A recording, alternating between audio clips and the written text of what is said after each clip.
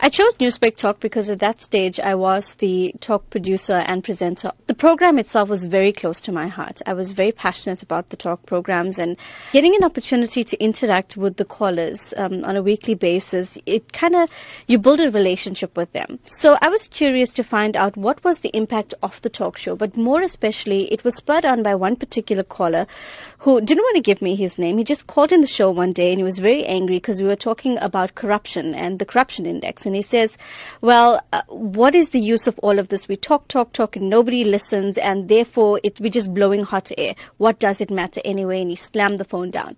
So it got me thinking, what's the point of it? Why should we continue conversation? Does it have a resounding impact, or does it end, when the program ends?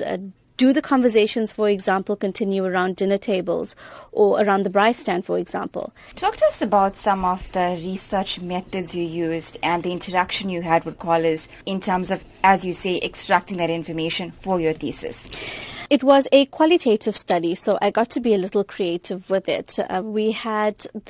Research was done in two phases. The first was where I had a focus group and we had just a few of the frequent callers. We spoke for a good few hours and we explored everything about, it was a bit daunting as well because they had to answer questions like whether they liked me as a presenter or whether, they thought that I was too soft or lenient in certain issues. The second was the interviews, and those interviews was person to person. It wasn't a group setup. It was the same sort of questions that were posed, but it was more of an intimate setting. So I got to speak to them and engage with them about their own feelings, and they didn't have the opportunity to feed off the next person.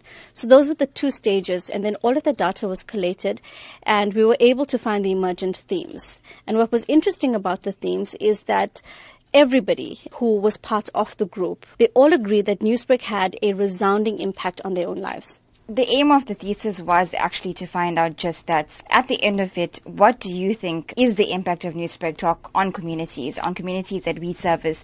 Are they really taking those conversations off air into their homes? Well, absolutely. There's a few critical findings. The first is that everybody agreed that Newsbreak was an avenue for catharsis. So it meant that even though they were not able to engage with policymakers, at a parliamentary level, they were able to voice their opinions and to vent out certain anger and certain frustration that they feel. The second part of it was that they felt that it was highly educational to them. The third was that a lot of them felt as if their opinions would change based on the fact that they were able to hear what other people thought or other communities thought. It gave them a new perspective on issues that they thought were very black and white to them. They felt as if they were being listened to.